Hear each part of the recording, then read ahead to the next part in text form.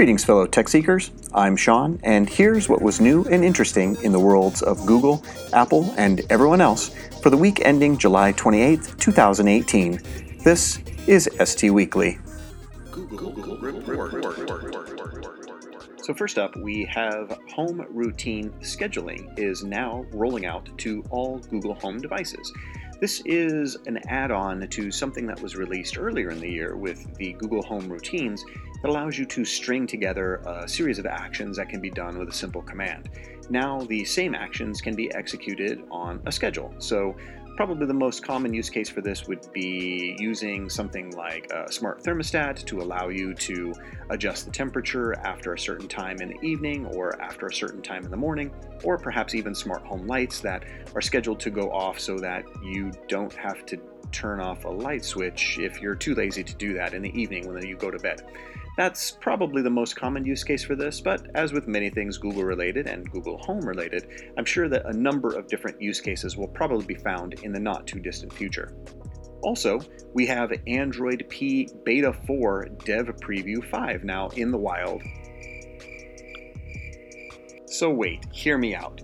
This is the more than likely the final version of Android P before we get the public release, and that's pretty exciting. As most of you may know, and if you don't, Android P is a very different type of Android, and we're going to get some significant changes that are both cosmetic as well as unique, and those changes are going to probably change the way that most people use Android. So the fact that we're getting closer to a release candidate is really something that's exciting, and the fact that most people so far have seen in this Beta Preview 5 that we've got not too many changes that really are significant. So we're, as I said, very close to the finished version of this product, and I'm very much looking forward to its launch later on this year. There is an earlier episode that I did this week about how the new version of Android will maybe change the way that people use Android, and some of the even more far-influencing and far-reaching impacts of having other devices, for example, other than the Pixels and the Nexuses, get these dev previews and are able to use this new version, this beta version of Android before it actually gets released is pretty remarkable and, again, pretty significant. So I'm very excited to see what happens with the rest of this year as we go forward in Android, but a new version is on the horizon. Apple Report. New MacBook Pros, Throttlegate, blah, blah, blah. But seriously, we had a lot of Apple news this week, and not a lot of it was good. But what is good is that Apple responded quickly to a problem. What's bad is maybe they shouldn't have released this flawed hardware to begin with. How does this kind of stuff get past Q&A? How have we gotten to a point where Apple is a company that could significantly overlook several things with respect to their MacBook Pro lines in the last couple of years? The most noticeable of which are significant enough where you're wondering who's minding the store at Apple. So let's throw out Throttlegate for a moment and assume that you don't have to use your new MacBook Pro Core i9 in a freezer in order to get the best performance out of it. What about the blank admin login from last version of High Sierra? Like, these are things that are significant, and people have been critical of Apple for a while now as having neglected the Mac and MacBook lines, and it's these kinds of things that make people that critical.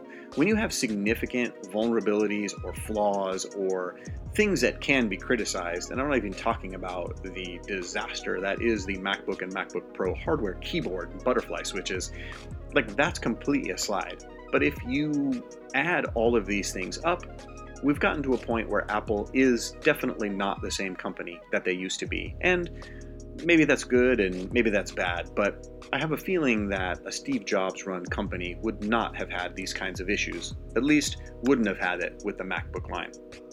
Everyone else report. So a couple of fun tidbits here. Lenovo's Smart Display went on sale this week, and two sizes, 8-inch and 10-inch, and the 8-inch is $199.99 and the 10-inch is $249.99. Now, these are significant from a couple of different reasons. One, We saw them first at CES, and they're basically Google Home devices with a display of varying different sizes in them. That's good. They're also running the Android Things operating system, which really gives some new life to things that could otherwise have had problems with just a voice-only interface. So you're getting this kind of newly optimized software for this really new hardware, and that's pretty cool. The Verge and Mr. Mobile and Modern Dad all had really good reviews of this hardware, so I'm not going to belabor it here, and I'll do my best to link some of those down in the show notes. But the end result is we're getting a really new and very interesting and maybe very niche product from Lenovo, but that's okay. As with the Vivo Next and the Oppo Find X phones, people are, in this case Lenovo, pushing the hardware envelope forward, and we're getting something that's new and interesting. It may not be the end result, but it's certainly a good first step. And lastly, we've gotten more Note 9 teases, specifically touching on the battery life for this device, and it's all but confirmed that the new Note 9 will have a 4,000 milliamp hour battery. The last time we had a battery this large, it was the Note 7, and that didn't go so well. So hopefully Samsung's got all of the bugs worked out for the new Note 9, and things like non-exploding batteries in your new phones are really, really good. Along those same lines, Samsung's introduced a series of commercials that cover things like the Notch and the Genius Bar from Apple, and they're really quite cleverly done, and they're also really kind of tongue-in-cheek, but they're also not. They're pretty markedly pointing the finger at and making fun of Apple with good reason in some instances, and the only thing I'll say about that is, while they're amusing, one, it's kind of a stupid tactic for a company as big as Samsung to make fun of a company that's just as big, if not bigger than them, in Apple. And two, and I saw this from the Ice Universe chap on Twitter, but Samsung has kind of painted themselves into a corner.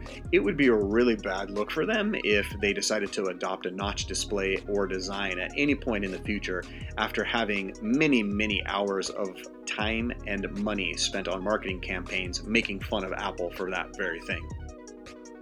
That's it for the show for this week. We hope you enjoyed listening, and remember, wherever you're listening to us, you can favorite or subscribe to get more of our audio content. You can follow us on social. We are at Silicon Theory on Facebook, Instagram, and Twitter, and you can find all of our content over at silicontheory.com.